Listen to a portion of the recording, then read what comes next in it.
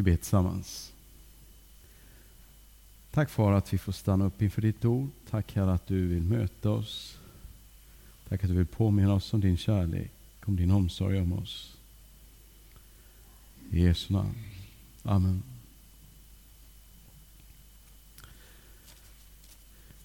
Ibland önskar jag att jag hade samma förmåga som en uggla.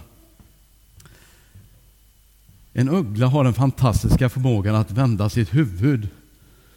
Även om den står så här så kan den titta åt det hållet. Nu är jag inte som en uggla, därför får jag vara vänd så här. Och det är gott, för jag inbillar mig att min framsida ser bättre ut än min baksida. Men vi kan väl göra som uggla, vi kan vända oss om och så kan vi hälsa på varandra.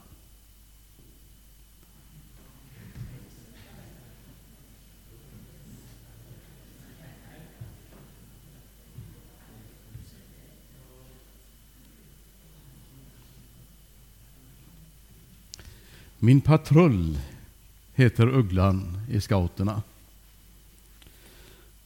Så jag vill vara mer av en uggla, höll jag på att säga. Varför inleder jag predikan så här konstigt? Jo, för jag tror att det är ganska förödande det här som vi har i vår tradition av bänkar som sitter som en buss där vi på något sätt bara ser varandra i nacken hela tiden. Och därför behöver vi ha den här ugglefunktionen på nacken. Vi behöver kunna vända oss om och se varandra i ögonen.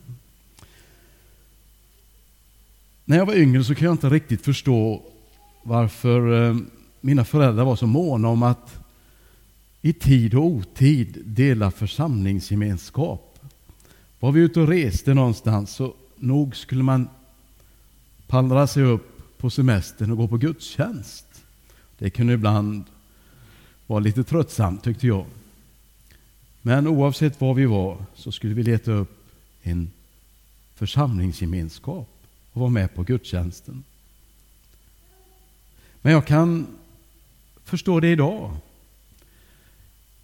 Jag förstår att det betyder väldigt mycket för mina föräldrar att få dela församlingsgemenskap. Att få möta kristna bröder och systrar. Och jag kan också dela den längtan som mina föräldrar gav uttryck för. Följ med mig till denna helgens psaltartext. Psalm 84, vers 2-5. Ljuvlig är din boning, Herre Sebaot. Jag förtärdes av längtan till Herrens förgårdar. Nu jublar min själ och min kropp mot den levande guden. Sparven har funnit ett rede och svalan ett bo för sina ungar. Dina altaren, Herre Sebaot, min konung och min Gud. Lyckliga är de som bor i ditt hus och alltid kan sjunga ditt lov. En liten text från Psaltaren som är så fylld av längtan. Längtan efter Guds hus, längtan efter Guds församling, längtan efter Gud. I nytestamentligt perspektiv så förstår vi att församlingen, att templet är inte själva huset av sten och av trä. I nytestamentligt perspektiv så är det du och jag som utgör templet. Paulus han skriver i första Korinthierbrevet. Längtan efter templet, det är längtan efter människorna. Och därav skulle jag önska att vi hade mer av ugglans nacke. Så att vi kan vrida på den och se någon annan i ögonen. Och säga välkommen. Vad gott att se dig här. Jag ställer mig frågan till mig själv och till dig. Åt vilket håll driver mig min längtan?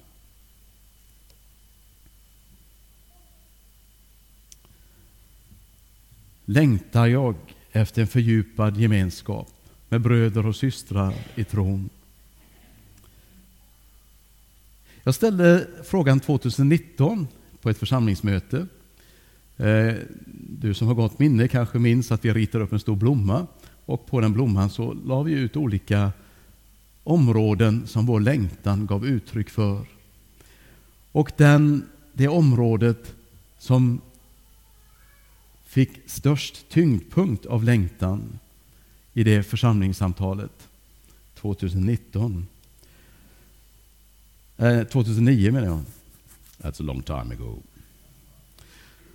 Till frågan, vad längtar du efter? Så låg tyngdpunkten efter nära och kärleksfulla relationer.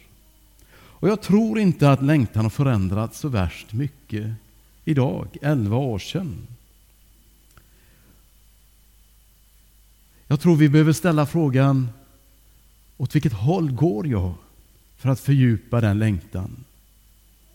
Hur når jag nära och kärleksfulla relationer i församlingsgemenskapen, i den bygd där jag bor, runt omkring? Hur är jag i mötet med min medmänniska? Älskar jag honom, henne? Älskar vi varandra? Vi behöver hitta vägar till en fördjupad gemenskap. Vi behöver hitta vägar till varandra. Vi behöver be att våra nackar smörjs upp, så att jag inte bara går på i min lilla tunnel, utan att jag kan vända min nacke och se min nästa.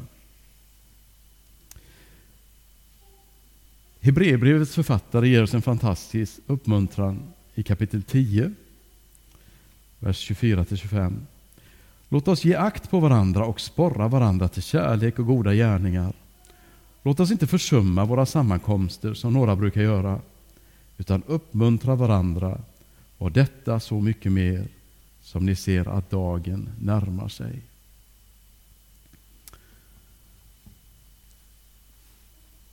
Det är lätt att försumma tillfällena. Det är lätt att tycka att jag chillar. Jag tar det lugnt. Eller så kommer man på något annat man ska göra. Men då går man också miste om festen, att mötas. Att uppmuntra någon annan. Eller kanske också att få del av någon annans uppmuntran. Längtan till Guds hus skriver psalmisten om. Längtan efter ordet, bönen, anden.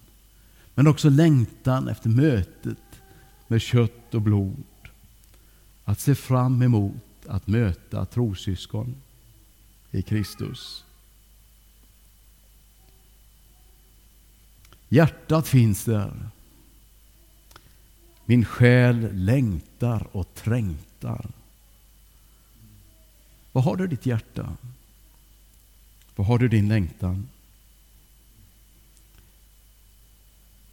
I församlingsgemenskapen finns utrymme för den minsta till den största, den yngsta till den äldsta.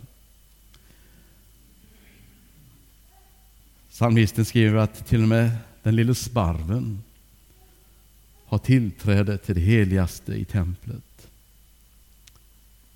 Och det är min bön och min längtan att församlingsgemenskapen ska få präglas av denna bredd, från den yngsta till den äldsta. Det är härligt att få höra barnjoller i gudstjänstgemenskapen.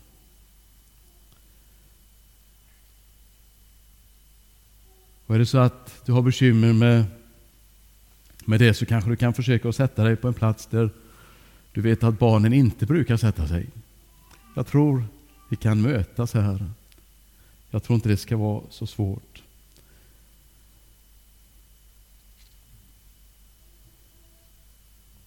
Längtan efter Gud, det är fokus i den här psalmen. Vi ser Guds härlighet i naturen. En stjärnklar natt, du går ut och försöker att göra som Abraham, räkna stjärnorna. Man fylls av Guds storhet, av Guds majestät. När man står där, man känner sig liten, omsluten av nattens mörker. Guds härlighet blir påtaglig i sådana tillfällen. I det hebreiska grundspråket i Gamla testamentet,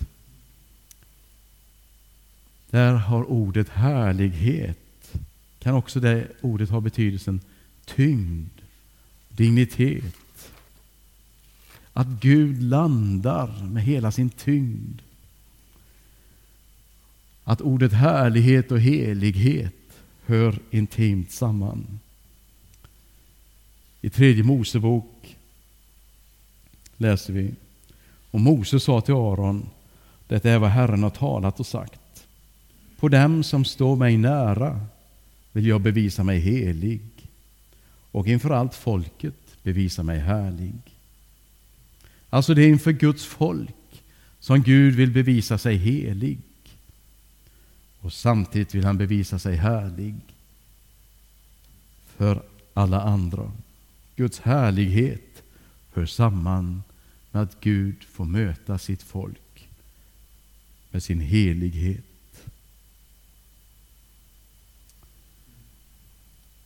Jag tänker på Jesaja när han blev kallad i Jesaja 6, kapitel 6.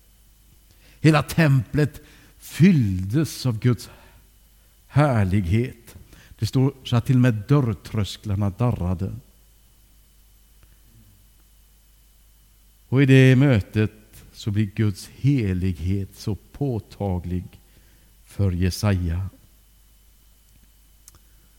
Jesaja, han ser sin egen synd inför Guds heliga ljus. Men så rör en ängel vid Jesajas läppar med en bit glödhet glöd. Och symboliskt bränner bort hans orenhet. En bild på försoningen, förlåtelse. Gud vill möta sitt folk med sin helighet, så att också vi får uppleva Guds härlighet. Och kanske också då får vi vara beredda på att det kan göra ont.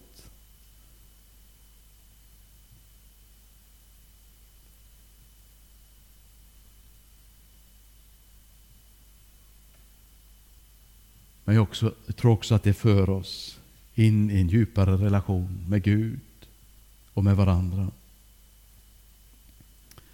Vi är del av Kristi kropp, som vi sjöng förut. Grenarna är många, trädet är ett. Det kristna livet, det är inte som att vara en satellit som åker runt en planet i ensamhet. Det kristna livet är att vara del av en kropp, Kristi kropp. Där får vara en gren i trädet Kristus. Och en byggsten i muren. Ja, det finns många bilder som används i Bibeln. Att vara kristen är att vara en del av Kristi kropp. Och tillsammans får vi vända oss till vår far. Vad har du din längtan? Vad har du din passion?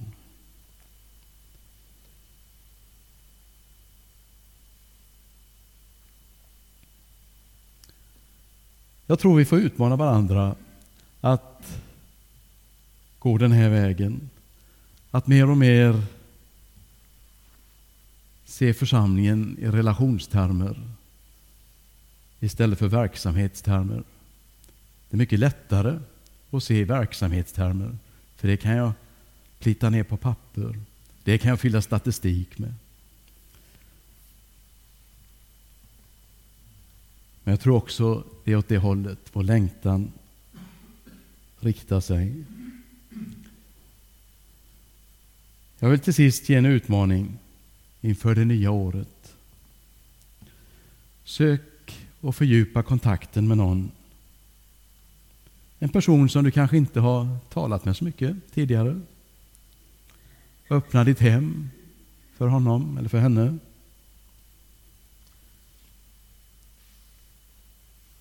Och sök vägen att lära känna varandra och växa på djupet. Kanske är det en person som finns med i församlingsgemenskapen. Kanske är det en person som inte finns med i församlingsgemenskapen ännu, utan ni stöter på varandra i andra sammanhang. Ta med dig den utmaningen inför 2020. Amen. Vi ber. Tack Herre för den gåva du ger oss i att vi får mötas i ditt namn. Tack att vi får del av din kropp, av din församling. Tack att du ansåg oss så dyrbara, så värdefulla. Att du gav allt du hade för din älskade mänsklighet. Du gav ditt liv. Jesus Kristus, och tack att vi får ta emot det i våra hjärtan. Att du gav ditt liv för oss. Och på så vis får vi också vara del av din församling, av din kropp. Tack att du förenar oss i kärlek till varandra, i kärlek till dig. Tack att du smälter oss samman med din ande. Och Herre, det är så mycket som vill stressa oss och som vill hjälpa oss, Herre, som vill ta det viktigaste fokuset ifrån oss. Men hjälp oss ändå på något sätt att ha detta klart för oss. Att vi vill lära känna dig, Herre. Vi vill växa i kärlek till dig och i kärlek till vår medmänniska. Herre, låt det få vara vår djupaste längtan året som kommer. Tack att vi får ta emot det som en gåva från dig. Tack för din godhet mot oss, Herre. Tack för din kärlek. Amen.